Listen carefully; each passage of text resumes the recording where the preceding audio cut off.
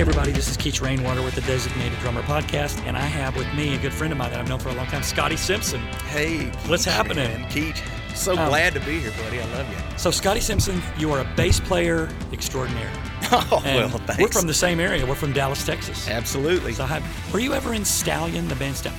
That's why I remember you. Absolutely. I was going crazy in my mind thinking, like, what band was he in Dallas that I remember so well? Yeah, I was in Stallion for a long time, and then I joined another one called El Dorado that did pretty well down there as El Dorado, well. But Stallion was the big one, definitely. Yeah. It's funny, I was at the Opry about 2 months ago, and Trace Adkins was there. And I went up to him and I said, hey, Bayou.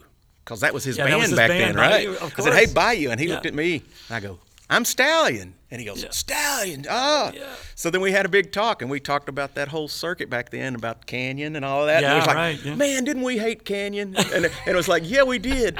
And it's like, I said, they are the sweetest guys on the planet, but they had a bus. We did. Y'all had a bus when none of the rest of us did. We were so jealous. That was making it back then. If you finally made it to a bus, right, you're in, man. You're in. You're a star. But I tell you, that bus, we had it's so many stories I could tell you about that bus, about getting stuck, getting broken down because it was an old Eagle, right? Silver Eagle. I remember it. And the paint job on the back. You don't ever, as an artist, put your name on the bus. Back then, I guess we were trying to be somewhere. We were trying to be somebody, so we put the name on there like Canyon's, like a billboard.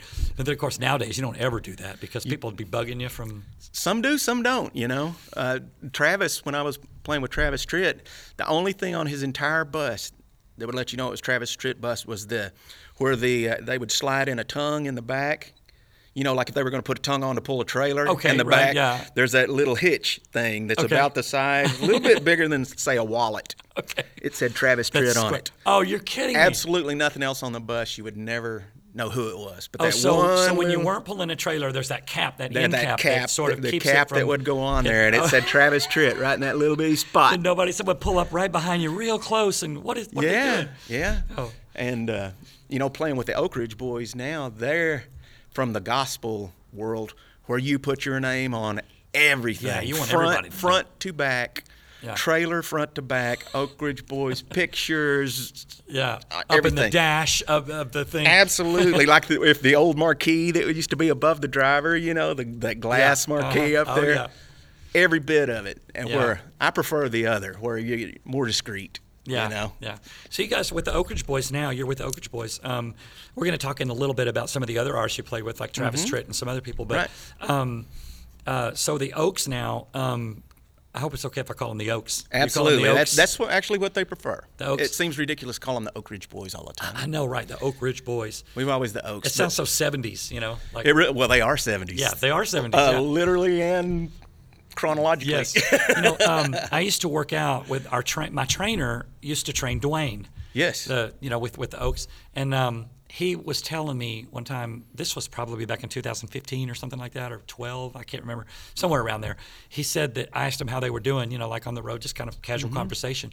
And he said, I tell you, he said, this year, meaning like back in 2012 or 13, whenever it was, he said, this year has been our busiest year other than the Elvira days. Right, right. And he kind of had to explain that back when Elvira came out, they were like rock stars, man.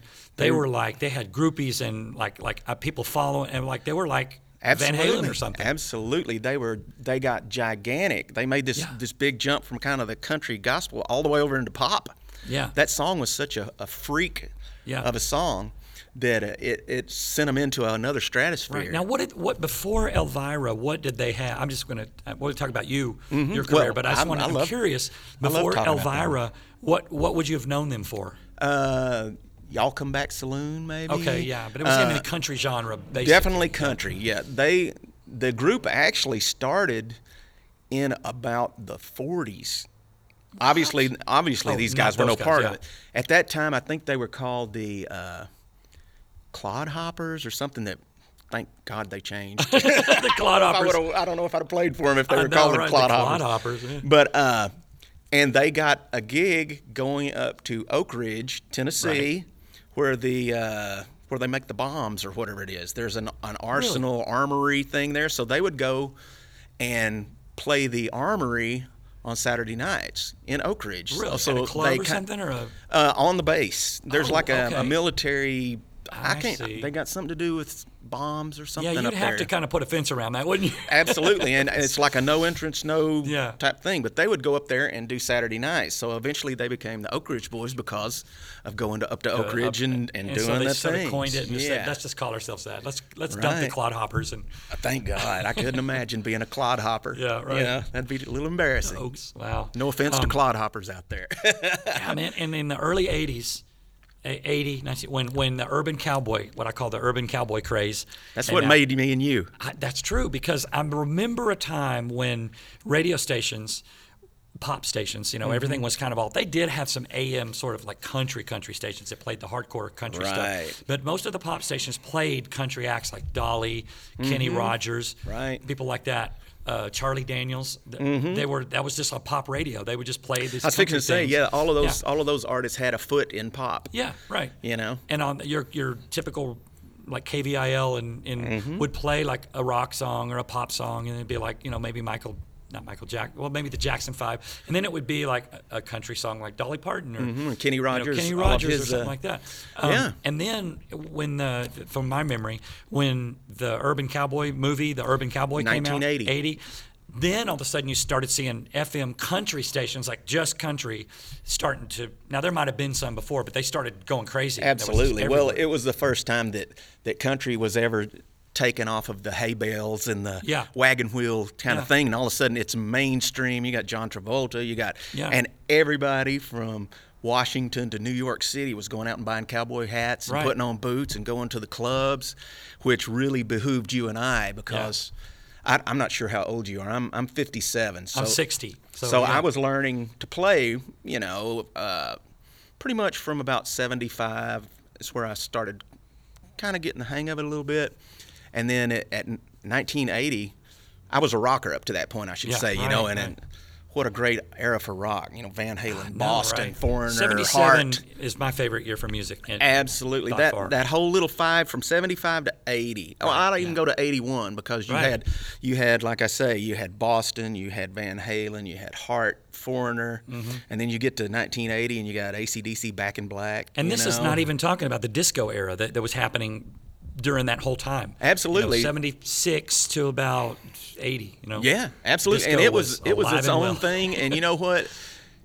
In those days, it was so popular that eventually everybody turned their nose up at it. But if you go back and listen to it now, it still stands up. Yeah, it's right. incredible music. You Yeah. know, but absolutely, 1980 when Urban Cowboy hit, and all of a sudden it was mainstream, and there's country music everywhere. Yeah. You and I jumped on the boat, man, because Yeah. Dallas went from little bitty podunk country clubs to the big boy clubs. One 2,000 reason people in One them. way I knew that it was a thing was because KPLX used to be easy listening. Do you remember this? Yes, In yes. 79, it was like easy listening, like KPLX, Mm-hmm. easy listening. To all of a sudden now it's just country, KPLX. Right. All your country favorites. And I was just like, what? Right, and KSCS, yes. Yeah, right, Yeah, absolutely. What a wonderful time. We were lucky to get in on it. And really, honestly, before that, I wasn't a fan of country that much. Now that I'm older and I go back and look at it through the proper perspective, I'm amazed by it. But at the time, it seemed hokey to me. And the Urban Cowboy stuff seemed to be the perfect bridge between that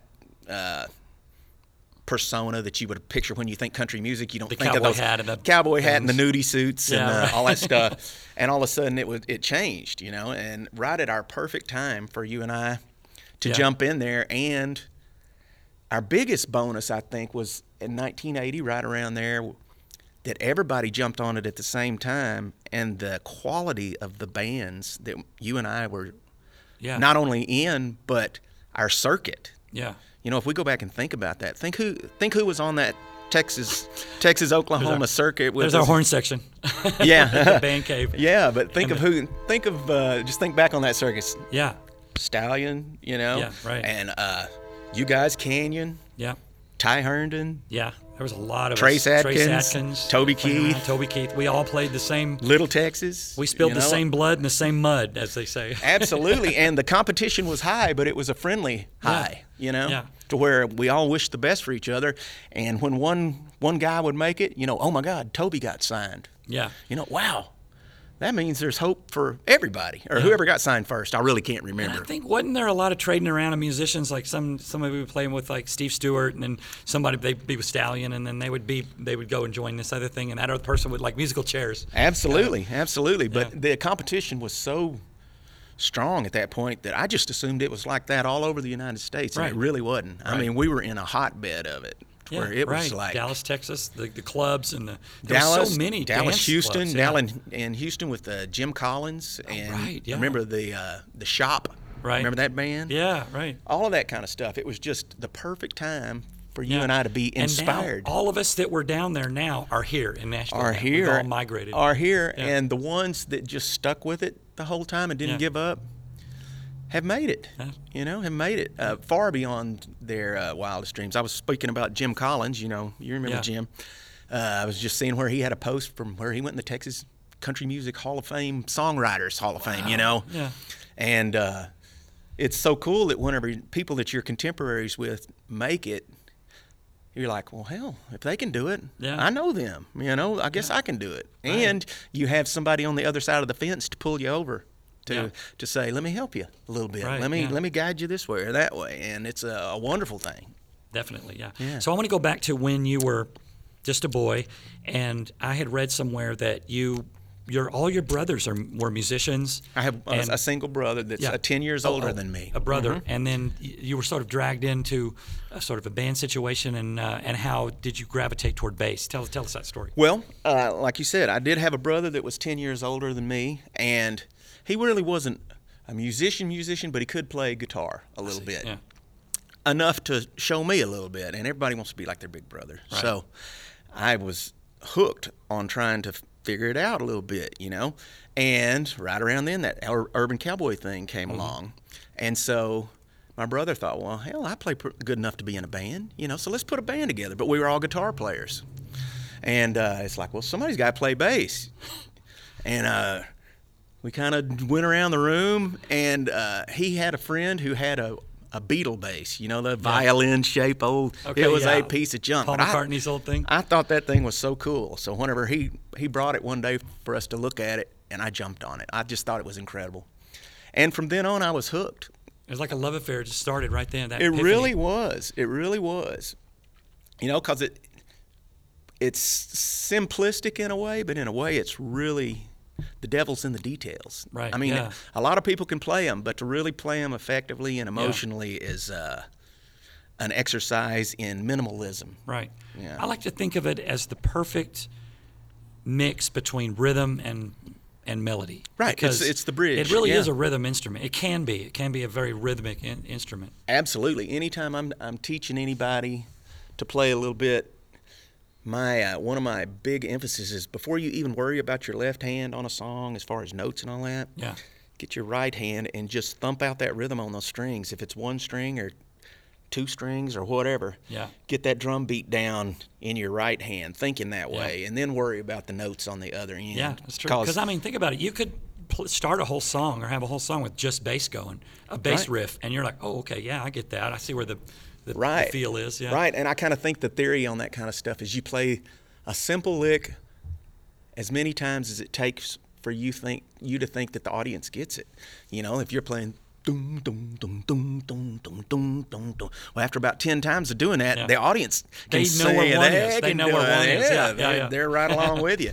And like I say, it's an exercise in simplicity. Yeah. It really is. That's true. So you got to the bass, and you also had read where you said that you would listen to records and like back up the needle, and of course this Oh my is gosh, technology yeah. back then. The needle, It's so back the needle, and listen to every little tiny detail and try and nail it. and just agonize over it, you know. And I think there's a certain charm to that, because now, no matter what it is, you go on YouTube and you look at somebody play it, where back then you were moving that needle back and You had to listening imagine to it. their fingers. Yeah. Have to just pick it out of the air and figure out your version of it. I always like to use the story of the band El Dorado that I was playing in right after Stallion. Right. There was a guitar player there that was from New Mexico. His name was Ron DeShazo. And so we had a country band, and we hired him in. And he was the most phenomenal player. He just played with like a Strat type thing with a whammy bar.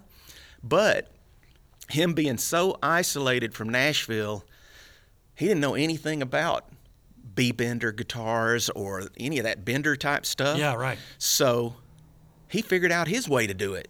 He could make it sound identical to it without even being remotely Just by bending the string with his fingers or something? that or and whatever? the whammy bar and the way he bent his okay. strings.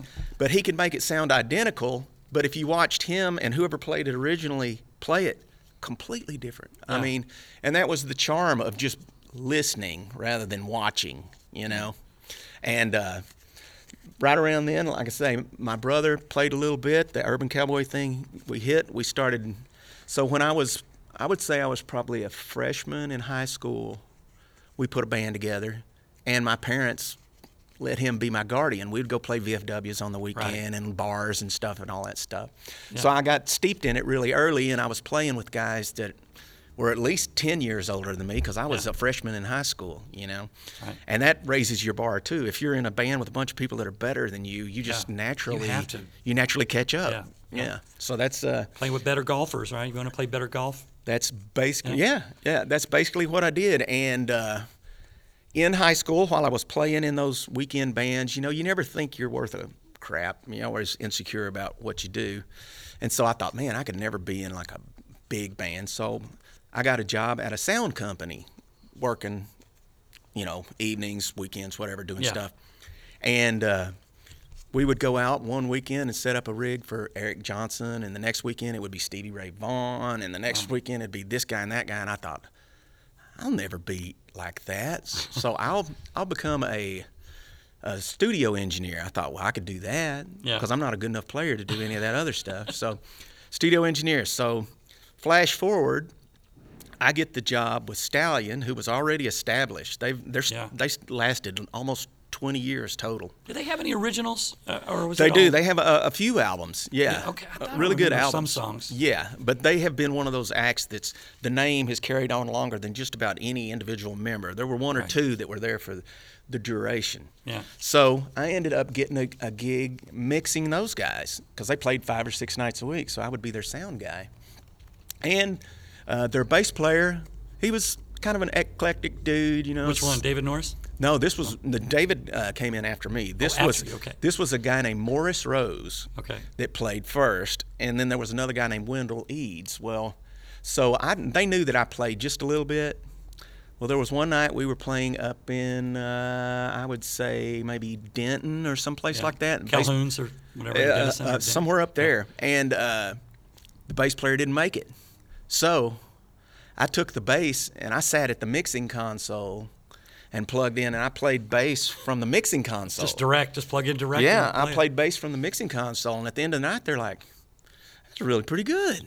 They said, "You sing?" Yeah, so I sang some with them. Next thing you know, I'm in the band, so I got to skip from the cellar to the top of the heap all in one thing just by happenstance. Wow. And then once you get in that, you really have to catch up, Yeah. you know, because those guys were established, the best Yeah. players in town, you know. And so, I was in heaven. I never felt more successful than I did getting that gig, even being sent ever since. And I've gotten some pretty good ones along the way. Yeah. So when you were named the bass player finally, did you sort of put your hands together and go, okay, all right, now I'm going to learn all these parts perfect, and I'm going to, just like you did with the needle and try Well, to you know, actually, agonize the over whole time I was mixing them, I was taking notes, You were- man. yes, I was of course, thinking. yeah. Actually, it was. I Yeah. may have even willed that guy into not showing up because I thought, if this guy ever drops out, I'm ready. I knew the set Yeah, that list. night he was I knew- tied up. He was tied up and gagged somewhere in He the might closet. have been. I don't know what happened to him. He might have been, but I was so ready that whenever the situation came up, I jumped on it, and I've been mixing them for a while, so I knew the stuff well enough to Knew all the songs. Knew really all the bass get parts. through it, you know. You were probably playing bass in your mind while you were. Absolutely. mixing them or whatever. Absolutely. And going home and getting in my bedroom and doing like we were talking, getting the records and getting the radio, or back then cassettes, and backing them up, play, back up, Yeah. until you could finally get to where you could turn your volume off Yeah. and play along, and your mind couldn't just figure out if you were hearing you or them, Yeah. you know, on this record. And Right. that's when you go, I think I got that one. Yeah. The way I used to work up songs was I would have a cassette of the song, and then I'd have to learn it. So I would I would hit play, put the headphones on, play it until I didn't know what I was doing. And then I would stop right then, back it up all the way to the beginning, play it, all the intro, the first verse, whatever, until I got to the part that I wasn't sure of. And I just kept doing that over and over, and I'd get a little further and a little further. Right. So by the time I actually got to the end of the song, the intro and the first verse I played it old so hat. many times. Old hat, That was the yes. best way for me to learn instead of charting it or whatever. Yeah, I wasn't even capable of charting back then. It had to be Yeah. memory. I didn't know anything about a number system or anything. Yeah. And to this day, I've been playing, well, I'm 57, so I've been playing 47 years. Yeah.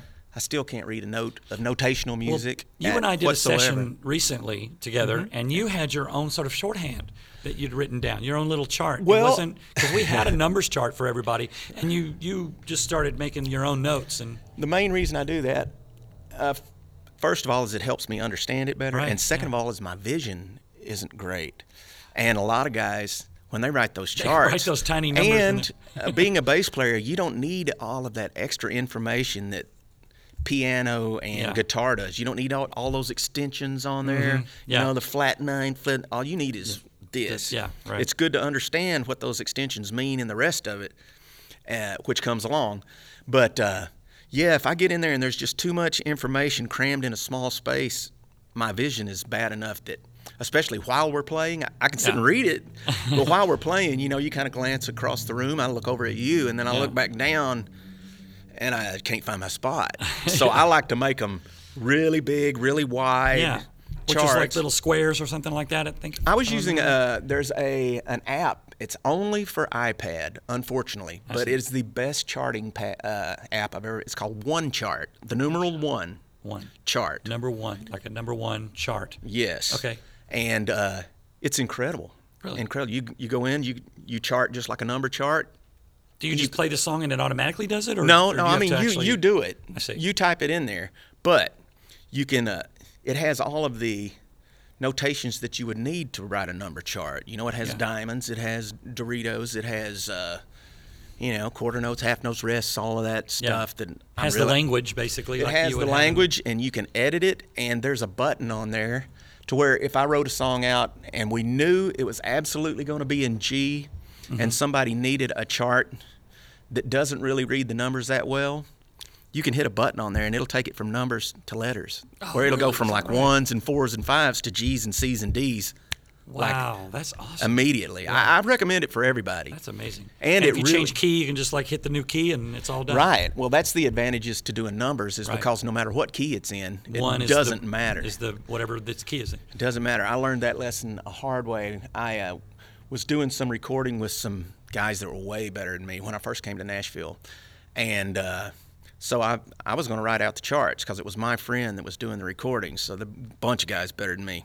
So I'll write the charts out. So I thought I was so good. I wrote G and C and D. Like, what is this? Where's the numbers? And F. And we got there, and some of them were okay with it, but like an acoustic player, they can't use them because they capo up. Right. So their G shape in Yeah. their hand is not a G anymore. It's Right, an A, it's a B, it's a C, it's a So whatever. they need the 1, 4, 5. They need the whatever. 1, 4, 5 so they can do their thing. Because if you're saying G, for them to play it right, they have have to to say, think. well, let's say the G shape is really a D shape where Yeah. I'm at.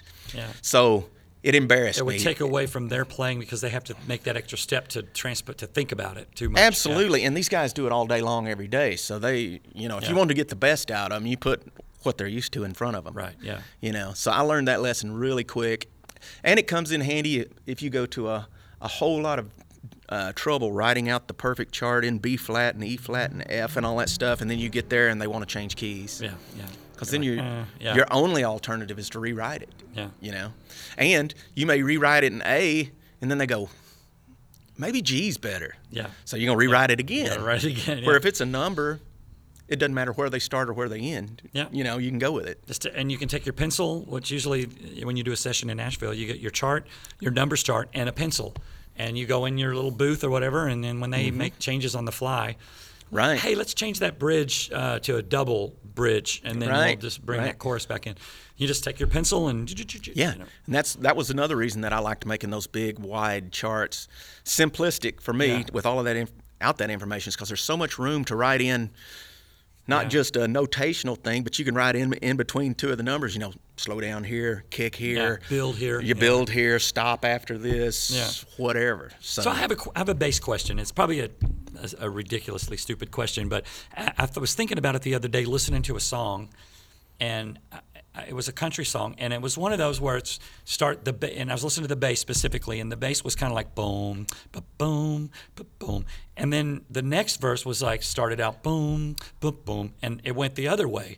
Like, what, as a bass player, and you're doing a session or whatever, that's something that hasn't been recorded before. What informs you and makes you say, I'm going to start with that first, and then I'm going to go up, and the next one I'm going to go up and then down? Like, what makes you? Yeah, well, it really depends on the song and where the song gets soft or loud type things, because there is a kind of a Nashville formula that if your listeners kind of start listening to songs, they'll notice it happens a whole lot. Usually they'll come in with it'll either be a super soft intro or it'll be a full intro. And then when they get to the first verse, boom, everybody drops out, and it's Right. acoustic, or Right. it gets really small there. Yeah. And you just let everything ring, and they set up that first Yeah. verse, and then the second verse you come in. And depending on if you want to come in with a big foot, or if you want to come in like Yeah. a tap on the shoulder, you So can that either the what big foot octave you play on. right. it The big depends. foot would Yeah. be hit a big old bottom Yeah. low. Yeah. Or if the song calls for something like that. Yeah. But if you're coming in soft, like you're tapping somebody on the shoulder, you start up high and just kind of ease your way into Yeah. it. Then when you get to the chorus, it naturally makes it bigger when you go low, Yeah, right. Yeah. Yeah. And at the end of the chorus, if it's a little sensitive verse after that, then you may go back up. Or if it's a verse that was set up by that chorus to where now the power's in the song, then you stay down in that bottom area. Yeah. And is it fun for you to come up with kind of like figures, like kind of like Carol Kay? Is it Yes. Carol Kay, right? Yes, that Carol used to Kay. do that. Yes, She would come up yes. with like these kind of. She was the one that kind of came up with that whole samba feel, that boom. Yeah. That dum dum dum dum dum dum dum dum. Yeah, that kind of she's thing. really incredible. You wouldn't think that a little old lady with horn-rimmed glasses could have played on all of that, Right. all of that stuff so effectively. And what it's she- so cool, it is come up so with cool, riffs. and she is a master. She's a master reader, like Yeah. a notational reader. And back then, I don't think there was any number system, and that happened in Nashville years later. So back then, it was notational music. So she would read that notation, and then when they play it the next time, she'd add a little bit more to it. And if there was a spot, like in a Ray Charles song or something that she's Yeah. playing on, then she would jazz it up a little bit, because those composers are writing so many parts that they're not really thinking of funking up your part for you. And really, the funkiness of it and the feel of it is something you can't write on a sheet anyway. That's true. You know, yeah. you can give Just have to play with it. you can give the guideposts, but you can't say, Yeah. funk it up just a little bit right And here. put a sometimes little by bit- accident, there's like little serendipity. That by happens, accident, you know? a lot of it.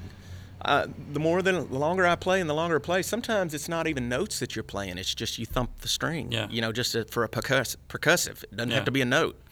And those little things like that make all the difference. Yeah. And as a bass player, you really have to be cognizant of. Think of the way you would sing whatever you're going to play. Like if it's a song, does it start off boink, or does it start off boom, or foom? Yeah, I Really see, yeah. soft. So if you can enunciate it the way you want to play it, you have to figure out a way to do that with your fingers. Yeah. Right. And it all Technique and- it's really all, the longer and longer I play, it's all about finesse as Yeah. far as getting the most out of the string without it buzzing. Playing the right spot on the string is crucial to how things sound. Like I'm sure you got a lot of players out there that listen. As a bass player, most songs, like on a precision bass, you're right over the pickup for the majority of it. Right. Okay, because Meaning like where your fingers are right where on- your you fingers, touch yeah, the I string. basically rest one finger on the edge of the pickup. That's Right. kind of like my Yeah, you put your yeah. thumb. That's or- that's yeah, that's okay, I my got you. that's my home base. Okay. Okay, so you play the majority of your stuff right there, but on a P bass, it only has the one pickup and a volume, and that's about it. So Yeah. you can't play something that's supposed to sound like a stand-up Yeah. in that same spot the same way. You have to move your finger to a different. area. What you do is you slide your hand up almost to where the neck meets the body, I've seen right people do up, that, yeah. way up the neck, or like right where the neck meets the body, and Yeah. you play up there thinking like a stand-up player, where Yeah. you're not. You're Stand up you're meaning like a big bass fiddle upright- that's got upright boom, bass. boom, boom, boom, boom. Yeah, like an upright bass. You know, you think on an upright bass, those strings are so long Yes. that where their hand is on it would be way forward if you just like Right. scaled it to an electric right in the guitar. middle of like to where it kind of Right. Yeah. Well, on a electric, like I say, if you're playing something that's kind of stand-up sounding or something like a ballad that doesn't need a big attack bang, see. you know, Yeah, on every yeah. note, then you go up in there and more you just subtle and you yeah. play softer and you just kind of pedal at them rather than really. So it's more buttery kind of than attack. Absolutely. Yeah, yeah. You take the and the opposite. If you're playing a rock song where you don't want it to be as mushy as Yeah. like say Leon Wilkinson that played with Leonard Skinner, he played everything in front of the pickup with a pick. He was almost close to the neck, Really? but he was playing with a pick. And if you listen to their stuff, that bass has that kind of Yeah. swampy, really woody sound. Yeah. But you can also go the opposite direction towards the back of the guitar, down by the bridge, and the string gets tighter, so Like the down, sound yeah. gets tighter. So you just kind of flow back and forth on as to what you need. And I recommend that players pick one guitar, and something like a P bass or whatever guitar you pick, and don't go out and buy another guitar for another sound Yeah, right right. away. Don't go out and get a bunch of pedals to try and EQ your way Yeah, into right. that sound or something. Figure out how to get your best version of it on the instrument itself. On one instrument and all the different ways that you can make All the it different ways you can, command it. and for the guys that are players out there right now, if you do go up there close to the neck, like when you're trying to get that stand-uppy sound, Yeah. you go back to your tone and you roll your tone off some, because Right, stand-ups don't yeah. have any high end on them Right, at it's all. all They're just very, body. very fundamental, boom, Yeah. boom, you know. So you want a little bit of that. So you take and roll your tone knob back a little bit until your clickiness Yeah. goes away, and then you're a lot more effective at that. Yeah. So with just those two tricks of moving your hand up and down on the string and rolling that tone on and off, Yeah. Serving the song a little more, with it, yeah, absolutely, yeah. because you'll see guys that are learning to play, and they play the same guitar in the same place with the same attack on it, Yeah. like the same way aggressive, or you got to figure a song is like an emotional story, so you have to, especially as a bass player, take on that emotion. If it's a sad song, you got to play it sadly. If it's an aggressive song, you got to play it aggressively. Yeah. You really got to get in that mindset Yeah. rather than attacking ballads. Were you know? a big Chuck Rainey fan?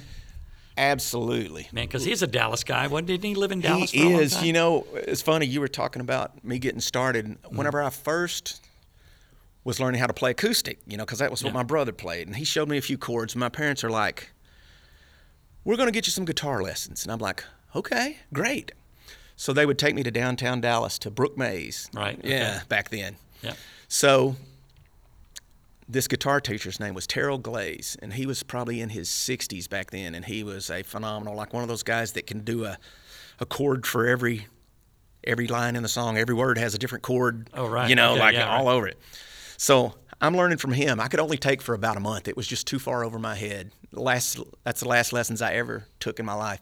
Little did I know, I find out 25 years later, guess who was the bass teacher next door? You're kidding me. Chuck Chuck Rainey. Rainey was teaching right next door. He You was didn't have teaching no next idea. door. I had no idea, but at that time I had no interest in bass, so Yeah. it didn't matter. But in the long run, it's like, wow, I was I so was close, that far away from genius. Right? If I I could've just switched. if I had settled on bass earlier, I would have been in that room That's instead of the right. one next to it. But With the it all great works Chuck out. Rainey. All works out for the best. Yeah, for those that don't know Chuck Rainey, I mean, he was like Steely Dan and, all the Number one session great. guy. You saw his name on just about everything. Yeah, number one session guy, and he's a master reader Yeah. and a master player to where you just can't stump him. He's still around. Yeah. He's Did you ever still see Bill Tillman when played in Dallas? Absolutely, with that bass sax. Yeah. Oh Yeah, yeah, yeah. bring me my baby. And he- Freddie Poe was his bass player back then. Did you ever meet I didn't Freddie? know him. No. He gave me, because I was good friends with, I took lessons from Dave Miller, Bill Tillman's drummer, Mm-hmm. who was a 1 o'clock lab jazz drummer at North Texas and all that stuff, you know. And but I got to know Freddie Poe. He was just such a great guy, and he told me one great bit of advice when I was about 19 or so, and I was just starting to play for a living and all that. And he said, you know, the best advice I could give you is just work. It doesn't matter. I don't mean to get money or to get paid or anything. He goes, just work, even if it's for free, because everything that you do, when you're working, whether it's practicing or doing a session or playing for money at a club or filling in for somebody or whatever, you're mastering your instrument more and more, and it's all about experience and time put in. Time like a pilot. The more hours, it's not by accident that they log their hours when they fly a plane, because you want to know how many hours have they flown. That's right. Think of a musician as like a pilot. Absolutely. It's cumulative. Yeah, right. And every second that you spend on it is a step in the right direction, you know? And I was a little confused when he said, even if you don't get paid, because I thought, well, isn't the whole point, but this is my 19-year-old self, isn't the whole point to get paid and like to, you know, value your time and all that stuff? And little did I know that he really knew what he was talking about. Absolutely. I was discussing this with a friend a few days ago, that if you're coming to Nashville to get rich or to get famous, you're coming for the wrong reason. Save your time. Unless you're a singer, you know. But if you're a player, if you come here for those things, you'll never get in the right spot, because your focus is in the wrong area. You really got to focus on becoming a good player. Right, yeah. And one thing that I've also learned at this age is never, as a young player, don't turn your nose up at any genre. You know how when I was younger, I was like, I ain't playing country or show tunes. Are you church music? Are you kidding me? Or Mexican music or big band music or 40s or whatever. Don't turn your nose up at any of them until you've mastered them. Then if you don't like it, that's fine. But trust me, you don't know what you're snubbing. Yeah. You know, Tommy Aldridge, the drummer. With Whitesnake and Pat Travers Ozzy, and he said something interesting one time. He said, "You think all of those heavy metal drummers, the best drummers in the world, do you think they all started out playing like rock and like Led Zeppelin? You think John Bonham started out playing rock? No." He goes, "They learned the basics, and they've all like learned jazz and that kind of stuff. There's so much jazz in like even heavy metal music and stuff. Absolutely, it's hidden in there. You know that you couldn't absolutely really, is. Yeah. And any drifting over into another genre will help you in the future, because you're going to run across it again in one form or another. Right. You really are. So I would embrace anything, learning anything. But back then, you know, I was so singularly focused. If it wasn't Van Halen or Boston or Foreigner, I really wasn't that interested in it. And I thought country, you know, or jazz, which I'm still terrible. I'm not a good jazz player, and I don't have a whole lot of love for it. Yeah. Only because I love lyrical music. Yeah. Like, I love serving a lyric, which it happens in jazz, but jazz is really like the superstar player type situation. And I musically driven more than lyrically. Yeah. Right. And I would never want to do a bass solo to this day. Really? I turn them down in a heartbeat, because I just don't like them. It's just not me, man, you know. I would rather serve the song, and plus, you know, bass solos are always a cliched joke, you know. Right. Time to talk. It's trouble when the drums stop. What does that mean? Bass solo. Exactly. That's when everybody starts talking. And it was a cliched thing, and I was never good at it, so I always gravitated. I would rather play a great ballad than be able to play some crazy jazz tune, because if you look at the popularity of everything, although jazz is the hardest genre, it is the least popular genre. That's true. I hope I'm not speaking out of turn, but as far as I know, it's down there because it's hard for people to understand. People need a consistent 1, 2, 3, 4.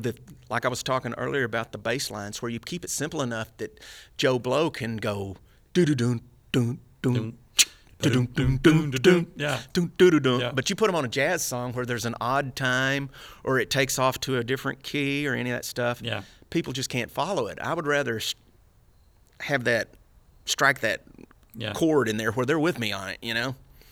And maybe part of that is just my insecurity in not being a good jazz player. So maybe that's me snubbing jazz of some sort. But I get so much enjoyment out of the lyrical music and playing a song like the record, man. Once you get good enough for whoever's out there playing. Once you get good enough to be able to play your favorite band's song just like them, just like the record, that's a milestone when you figure out, okay, I figured that out. So then you should I know be what they're hungry. doing on that. Yeah. Right. And so then that helps you to figure out other things, you know? And then when you start going into those different genres and figuring out that stuff, you'll figure, hey, a lot of that progression that they're using in that 40s big band's ballad is the same thing that they're using in a Garth Brooks ballad. You know, it's all very similar, but it can be disguised. I can't remember I think it was John Bonham, and I may be talking out of turn, but they said, he was using a lot of cross-genre styles and just blowing the rock 2/4 guys away, the boom, jack, boom, jack. Yeah, right. He was doing all that other crazy stuff that he had gleaned from jazz or samba music or whatever. All this outside stuff. What's the one where that has the samba figure in there where the whistle blows? Oh yeah, that's How else do you think he Fool learned in the that? Rain. Yeah, right. Fool in the Rain. Let any other heavy metal drummer play that, and exactly. And a lot of his most iconic stuff is a hi-hat piece from this genre with a kick drum from that genre and a snare drum from this genre, and it comes out as something completely unique. And everybody's like, how did you come up with that? Yeah. And he's like, well, I stole it from that guy and the other guy. Even Jeff Beccaro stole the Rosanna shuffle from John Bonham. He goes, I wanted to play that beat that he was doing, like, was it Fool in the Rain or whatever? Yeah. Yep. And he goes, I wanted to do that. And then add the Bo Diddley, that boom. Yeah, that boom, Rosanna boom, type thing. Boom, boom, boom. Yeah, and so he just put those two together. And that's exactly what he did and what made him so magnificent to this end. He's one of those guys, and I would put Vinnie Colaiuta in the same thing, where really drummers in general, I'd say 80% of the time, they're all playing the exact same thing. Like, it doesn't matter if it's you or one of those guys or whoever. If you're going to play that song, you got to play the exact same thing that you would play. They're playing the exact same thing. But there's something about those two guys in particular that, and I can't even put my finger on it because it is so it's on another level. Something in your psyche that I can be listening. There'll be a song on the radio I have no idea they played on, like because Vinny is a rock jazzer guy, but he played. And I'd say probably 15 years ago, there's all of these Faith Hill country songs on the radio, and I'm listening to them going, I don't know what it is about this song, but I freaking love it. Something about it. Love it. And you it go turns back out and look it's through the Vinnie lineup. It's him. Colaiuta. It's him. And there's just something that he does and something that Beccaro does with the same exact ingredients in the same exact place that makes it different somehow. That's true. And that's what you got to shoot for. You don't shoot to be Vinnie Colaiuta, or you got to find your spot to do what you make. You know what's interesting about the two of those is you just said that, and it just dawned on me. I've heard stories of both of those drummers, and just singly those guys, and nobody else. Those guys that when they would do a take in the studio, and a producer or somebody would say, "Hey, can we run that again?" or "Can we?" And both of those same drummers at different times had said, "No, I've got it the way I want it. That's exactly. I don't want to do it again." Right. Well, when you're at that level and such a master of your instrument, and after having that backlog of all of those hits, records, and everything, you know when it's right. You know your best performance. Yeah. And if you do it the first time and everybody else doesn't, you got to say, that's the one. Keep that one. Keep that one and let everybody else overdub their part. Yeah. Because trust me, if you're in a session, you know as well as anybody. If you're in a recording session, you know all your secrets. Yeah. Like you're playing along. If you make a little bitty flub, nobody else will catch it, but you know it. Yeah, it's how you recover from it, and how you recover from it. And if you're an honest guy, at the end of it, you go, I want to go back and fix that. Some people don't. Some people, they're like, well, if they didn't notice it, I'll let it go. But the real guys are like, I want to go back and fix that. So when your best take is there. Now you have to be open to the producer saying, could we try it like this? Right, but if this is definitely going to be the part, then what they hired you for is what you do. Your thing. And with Jeff or Vinny or somebody like that, they know when they do their thing. I just gave you what you hired me for. So that's there right. it is. I just gave you exactly. They're like, trust me. Yeah. Like right now, you may think that it's not it, but when it comes mix time and the mastering, you're going to go, Yeah. he was right. So I have heard people say, I think it was it Steve Gadd that said something like, make one mistake, it's a mistake. Do it twice, it's a part.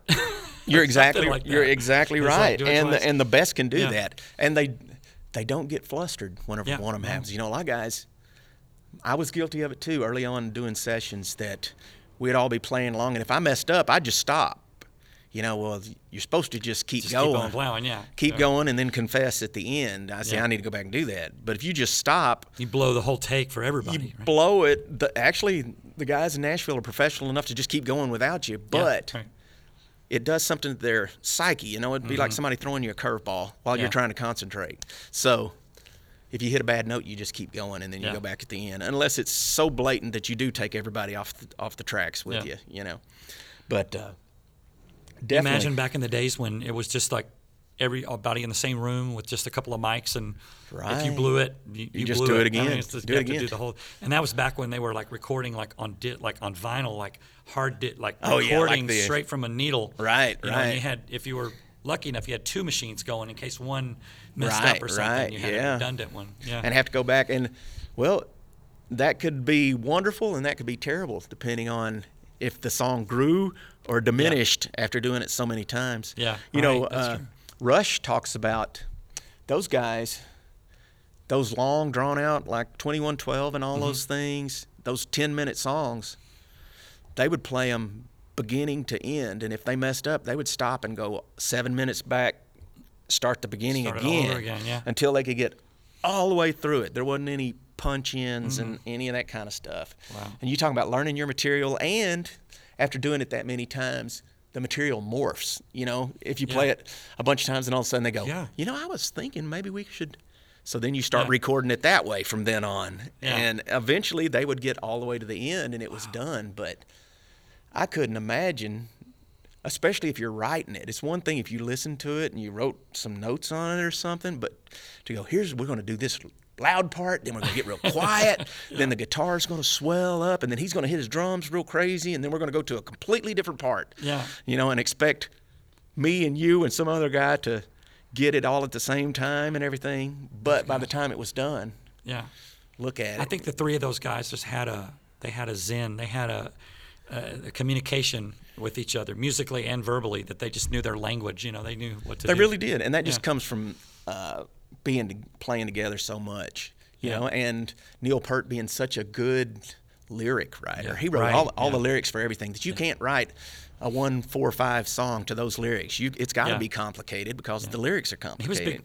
big, read books all the time and wrote books. Very, and stuff. He was a very big- knowledgeable, very bookworm, studious, and wrote with big words, man. Yeah. I mean, not little stuff. He was Yeah. big concepts. He didn't do anything small. I mean, No. he just No. attacked everything with like a warrior. Right, you big know? words and big concepts. You know, who writes a song about trees fighting with each Yeah. other in the and forest? a lot of drums, a hell of a lot of drums. Absolutely. And they were lucky enough to get to indulge all of their, Yeah. what if we did this? What if we did that? And there was Yeah. nobody to say, no, you can't do that. Now you got to have this album finished in a week. Right, and that'll never make it on the radio. Well, those are exactly the things that made it on the radio back Right, then. yeah. You know, was the unusual Yeah. craziness stuff. Like I think that I heard that when Bohemian Rhapsody was first pitched. I mean, well, you saw the movie, right? You know, Yeah. First pitch, they were like, how long this song is? This It'll is never make opera. it It's on the like, radio. no. Yeah. But it was like one of the most famous things. It really was. And back then, goes back to our video-less, the age of no video. If you're in your room with your headphones on listening to that, the Yeah. picture that you picture in your mind of not only the music part of it, but the whole concept of the song and Yeah, everything, right. you know, you just have this imagination just runs wild with it. Where now, they tell you exactly what to think because there's a video. There's a video You know, for you it. watch the video, it's like, oh, I guess I'm supposed to think about that right now, Yeah. you know? And back in the 70s, when you heard music on the radio, and a lot of times you didn't even know what the band looked like until you bought their Absolutely. album or something, Right. and maybe there was a picture on the back or something. Oh my gosh, yeah. So much time when you were in your room trying to figure out those parts. If you weren't actually holding your instrument in your hand, you were staring at the liner notes and those things and looking at the album cover and just fantasizing about Yeah, the whole, right. you know, the whole. Which says something about the whole vinyl culture and like Right. you're actually it's a thing that you hold in your hand and you're listening to it while you're holding this. Oh yeah, it's thing in your tactile, hand. and especially for somebody who's really not into that vinyl. Go get the Kiss Alive 2 record. Yeah, right. You know, and listen to the record while you're looking at the liner notes. And so you're listening to it, and you're looking at all the blood and the gore and the rock and roll and the Oh, yeah, I fire and remember that, everything. yeah. It's just it paints such a vivid thing. It's just Yeah. it makes it seem so much more inaccessible. Yeah. You know. That's one thing Kiss did really good is visual. They were so visual. I mean, they just from the get-go they were like, let's paint our faces and we're gonna get out there and have flames and blood and all this stuff. Right. It's not about the music. It is, Right. but it's more about simplistic music. yeah. It's theatrical. theatrical stuff. Yeah, my best friend on the planet, Jared Decker, he plays keyboards for Travis Tritt to this day, has for decades. He's the biggest Kiss fan on the planet, and I always go, what was it? Because he was born in 1972, so 1978 is where Kiss really kind of exploded. really huge. So he was 6 or 8 years old, and I said, what? And to this day, he has an entire room with probably $100,000 worth of Kiss Yeah. pinballs and everything you can possibly get. I said, what was it? He said, they were the bridge between rock and roll and comic books. Oh, You right. think about that. Okay, so that's why They it took appealed that to a whole youngster. That's what appealed to Yeah. him is because of that whole mystique of the comic book, the unknown, the whole demon, the whole thing, plus the rock and roll part of it. And it got him at that age, and to this day, Wow. still, Yeah. But like the Kiss Alive record was not live at all. No, I know. I read Nothing. that. Not live. When I read in that, the I was least. appalled. I was like, "What do you mean it's not?" Yeah, a lot of those live records, they cut them in the studio. Even the Peter Frampton Comes Alive was a lot of Parts of it, dubbed yeah. and stuff. Parts of it, yeah. They'll get the basics that they can live, and then back then, not a lot of editing and Yeah. stuff, so if they couldn't overcome it, they would just do it in the studio and add the crowd noise in. Yeah. But if you're looking at that album cover and you're listening, it's the immersive experience where it sounds live, it feels live, you feel like you're there. So that's really what Kiss was trying to get across, is that. Yeah, to me, that's even better than a video because there's so many things could go through your mind when you're reading all that stuff and looking at it. It's almost like watching a Yeah, different you video paint every your time. own picture, and, Yeah. because if you got a video, a lot of the references and a lot of the visuals in there really don't pertain to your life. Yeah, as far somebody as- else decided they don't that, and you're resonate just- with yeah. you. Where if you're making the pictures in your own head, you're painting your own picture of it. Mine's Yeah. different than yours. Your experience of it is different than mine. So Yeah. that I thought that was the beauty of it back then, and I wouldn't want to be a guy learning now that doesn't have the knowledge of that doesn't exercise that ear muscle. Yeah, right. Because you can go on TikTok and there's 10,000 guitar players that can blow your mind in a minute. I think a TikTok video is only 60 seconds, 90 seconds, whatever. Right. They do the craziest stuff, and you can learn that craziest stuff, but you would behoove yourself a lot better to get the CD. And I mean, if you want to play the crazy stuff, you may need some help on it, but just general music, and don't go to the video, don't go to a live thing and watch them play it. Figure it out on your own. Yeah, right. Once you figure it out on your own, if you want to go and check yourself against them and watch it, it may be like my friend Ron that I was talking about earlier, where you go, I can make it sound exactly the same and not play even remotely the same position, the same place, same strings, same everything, but it all comes out the same. Yeah. But that's my interpretation of it. It's like an actor reading the same line in a movie, and he's putting his, or her, Absolutely. what they interpret it as. Absolutely, your thing. And as a musician, if you're going to have a lasting career, you may not be the greatest, you may not be the fastest or the whatever, but you have your thing, and your thing is a commodity. Right. And I'd say 50% playing and 50% personality, who you are, and integrity. And being in a band, we always talk about this as, to be just a good hang, don't be that guy on the bus that everybody. It really is more important than just about anything. Yeah, right. Honestly, because there's two kinds of guys that, when you're in Nashville and you're talking with a bunch of players and somebody's names come up, these are your two descriptions. If somebody says, man, Keach, and people say, God, I love that guy. Great player. That's what you want. Yeah, right. What you don't want is somebody says, man, you know Keach? And they go, man, he's a phenomenal player. But you don't want the but. You don't want the but. Don't be a but. You don't want, right, don't be a but. And don't have a but to your personality, because people love to dish the dirt, and they're not going to tell your best story. They're going to tell your worst story. Right, yeah. So in every single situation, conduct yourself with integrity and dignity, to where you just never know who's listening. Yeah. You may go play down at somebody's front porch at noon on a Sunday with 3 or 4 guys you have no idea who they are, and if you don't put in your time and go down there like you're playing Bridgestone Arena and know your stuff, you may get there and play your thing and fall on your face, and then come find out, oh, that guy? Yeah, that was the drummer for Garth. And that guitar player over there, yeah, he plays for Keith Urban. And that guy, you just never know. You never know. Because it's one thing to see somebody on stage, you can go, that's a rock star. But when you see them in real life, in their shorts and their T-shirts or whatever, you can't really gauge. Yeah. And if you're on your good game and you're hanging out on that porch and you just play your butt off and you're nice and you hang out, that one day those guys may say, hey, you know, we're looking for a bass player, and I remember this guy that I met. He was really good. Absolutely, and he did his homework, and he was pleasant. Yeah. And those are, like I was saying earlier, those are the guys that can pull you over to the other side of the fence. Yeah, right. There's a guy named Herb Schuker in town. You know Herb? I don't know if I do. He's a drummer. He's actually a Dallas guy as well, and he played for Randy Travis and Tracy Lawrence and you name it, just a million different people. He's one of those guys that it can go from gig to gig to gig to gig to gig. I know I've met him. I have. You I have to have met him. You absolutely have.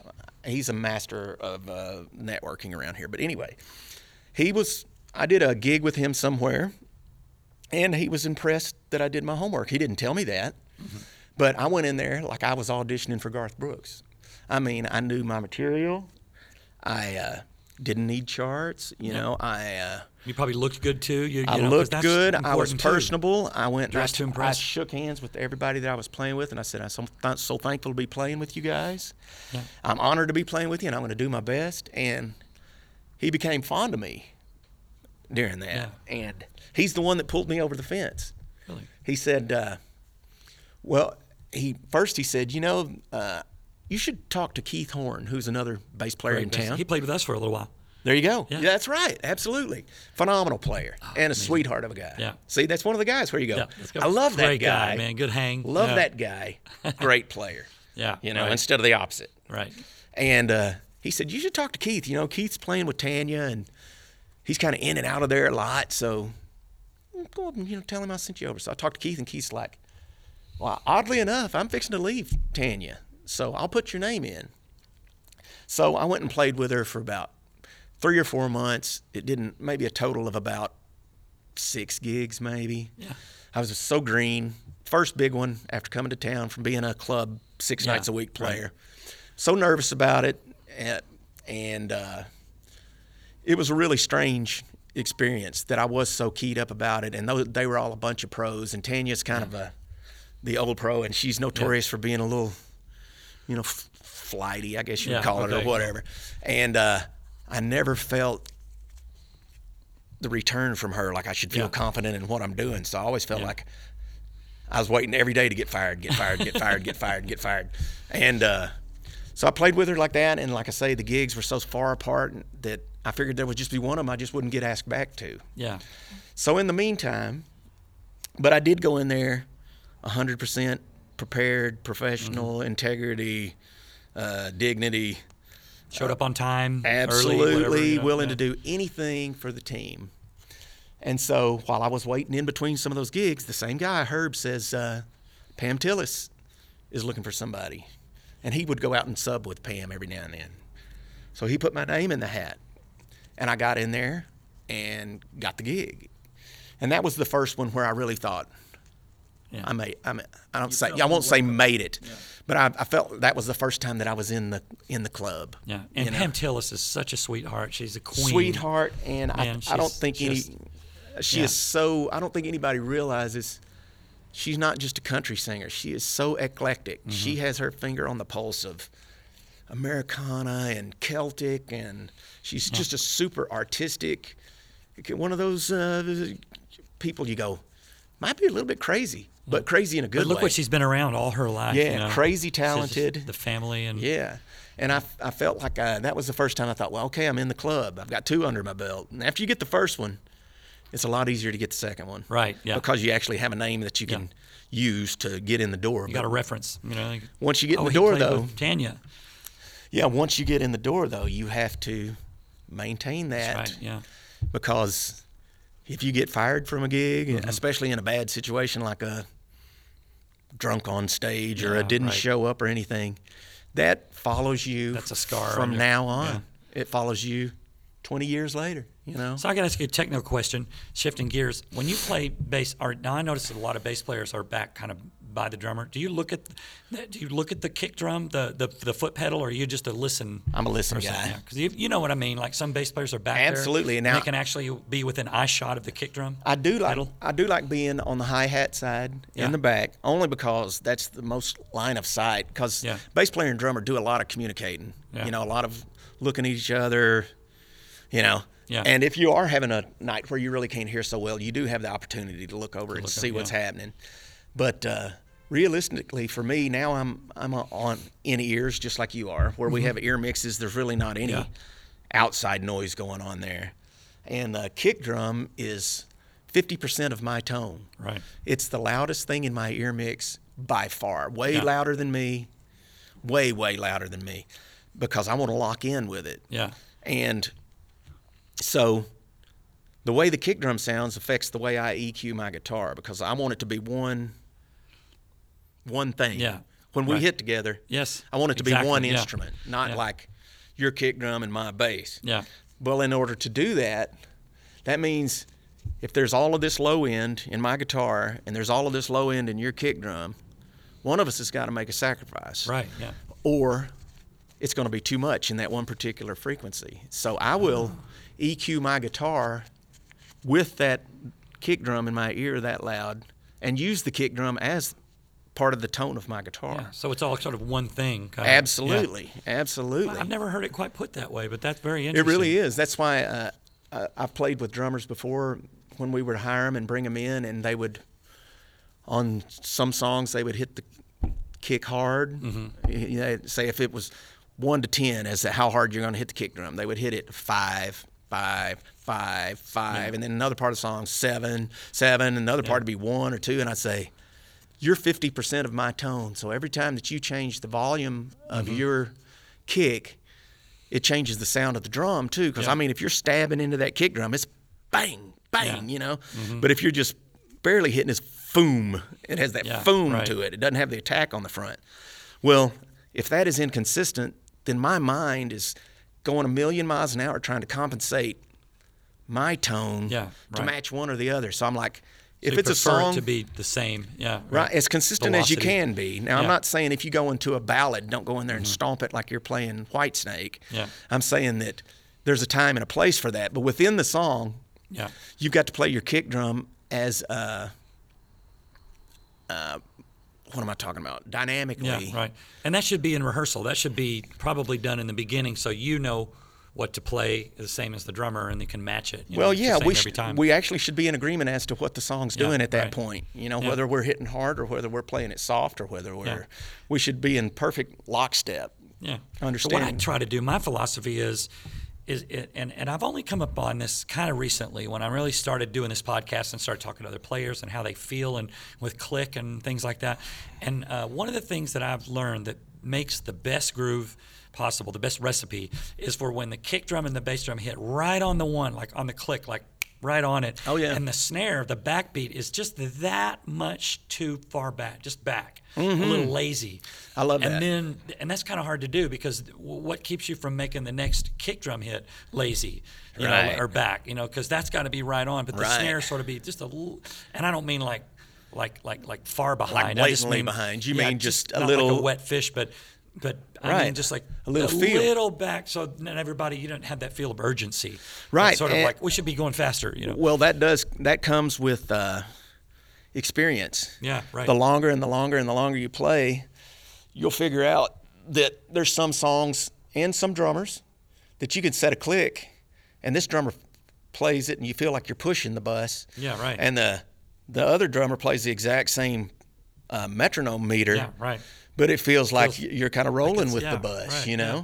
It's on that front edge. Yeah. But yes, we play, I don't listen to click because I find it sterile myself. You listen to the drummer who's listening to click. That's Absolutely. Your favorite The thing. drummer stays on the click, and I play around him because, like you're saying, the same thing is true for a bass player. There's all of these shades.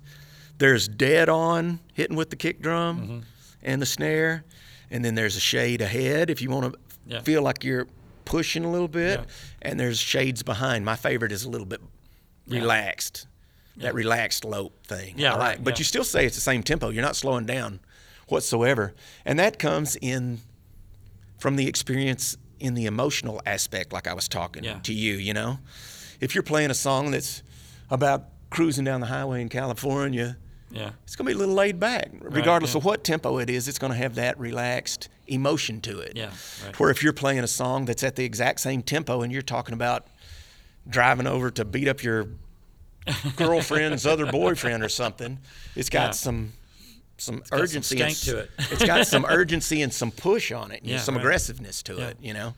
And even though nobody's consciously thinking and doing that on purpose, it just comes natural with the experience of knowing and playing so many tens of thousands of hours that, you know, that you really quit thinking about stuff like that as far as this should be behind, this should be up. You just look at every song as an emotional thing, you know, and it naturally comes that way. Right. So what was your favorite Travis Tritt song to play when you were with Tritt? Well, with Travis, I couldn't have landed in a better spot because I was a Southern rocker. Yeah. I'm a rocker at heart, you know. I play You were country. the perfect bass player for him, right? I really was, and it was such a weird thing for me to get in there, and I was so just floored because you're talking about a singer, and I'm a singer too, so I sang harmony with him on everything. I loved the big ballads, man. Yeah, The really? big ballads where it was just him and I belting it out, singing, you know, Anymore, or I liked, luckily, speaking of bass players, there's a guy named Mike Brignordello. Yeah, I've had him on the podcast before. There you go. He's a session ace. Right. I stole a lot of stuff from him. Between him and Michael Rhodes, that's pretty much my entire career of stealing things. Yeah. But back then, Travis would give him the leeway he would play the intro figures on a lot of stuff. Like it would be a bass lick, like Between an Old Memory and Me or something like that. It starts off with a bass lick, not a guitar section or something. So that was great for me playing bass, you know, and great to get to play those emotional songs with Travis and sing them with him every night, to have him singing in your ear. Oh, my God, man, it's incredible. And I was how in long? heaven. You were 13 years, is that right? 12. 12 years I started with with him at the very end of 99, and I left at the beginning of 2012. Wow. Yeah. Dang. And, man, some of the best times of my life. Yeah. That's the one where I really grew up as a player. Yeah. Where the first couple, like Pam Tillis, you felt like you're in the club finally. Right, yeah. You know? But you get a big gig like that to where you can really blossom and get some attention and come You into must your have been doing some huge arenas and stuff. Yes, like that. That was a big deal. It was wonderful. It really was. And you kind of come into your own confidence-wise. Yeah. And you figure out that I will never be Michael Rhodes, and I will never be Mike Brignordello. But You're Scotty Simpson. exactly. And in some ways, there's probably certain areas that I'm better than those guys in some, granted, very minute, microscopic genre spot that I actually have an advantage on them in one way or another. Yeah. But those guys are just so good at going in and playing by emotion. If sad song comes off sad and perfect. Fast song, aggressive song comes off aggressive and perfect. They do it all day, every day, you know? Yeah. And so, man, as a bass player, if you're an up-and-coming country-ish player, or really a player of any standards, go on, it's called allmusic.com. Yeah. And put in Michael Rhodes. Right. And go to discography. Because AllMusic is a site that gives you liner notes. It'll give you any information that you want on any album.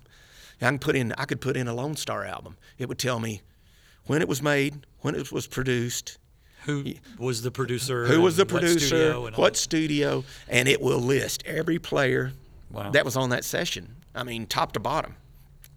Go in and look up Michael Rhodes' discography. Yeah. Thousands and thousands of songs in every genre, hits, so many hits that he doesn't even list. He probably hits. didn't remember all. He the doesn't things even that he's list hits anymore. He doesn't even talk about.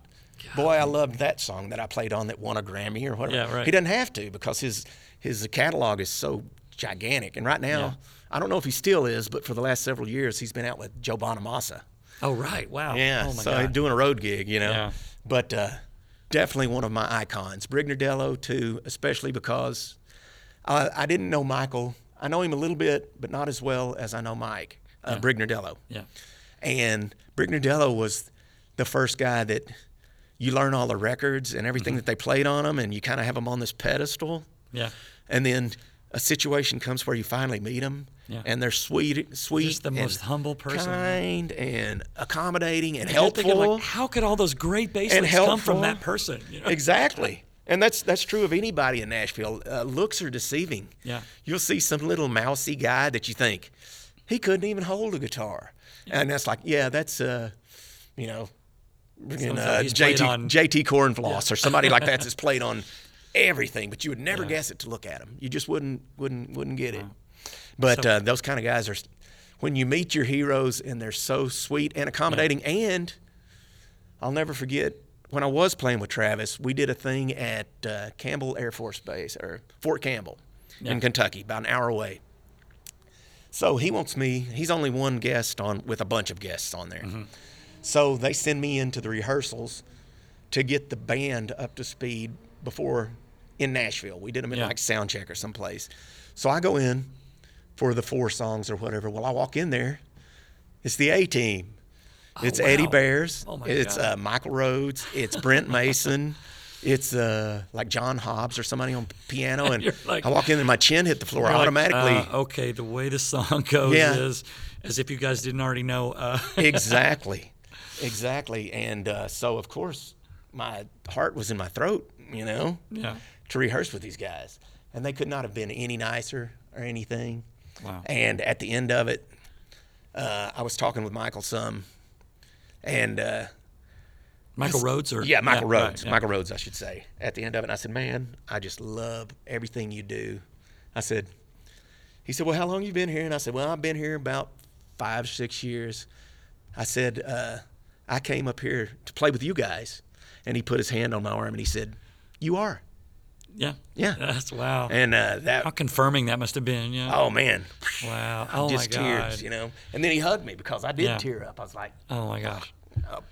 You are. I made it, you know. I made it. And it was so reassuring, you know. And really, once you get a pat on the back like that, it makes you dig in even harder. Sure, absolutely. Way harder. And to appreciate the road that's behind you a little bit more, you know. Absolutely. Well, Scotty, thank you so much for coming down and talking to me, man. And hopefully we'll see you out on the road soon with the Oak Ridge Boys. I love you, buddy. Thanks for having me. See you guys. Bye.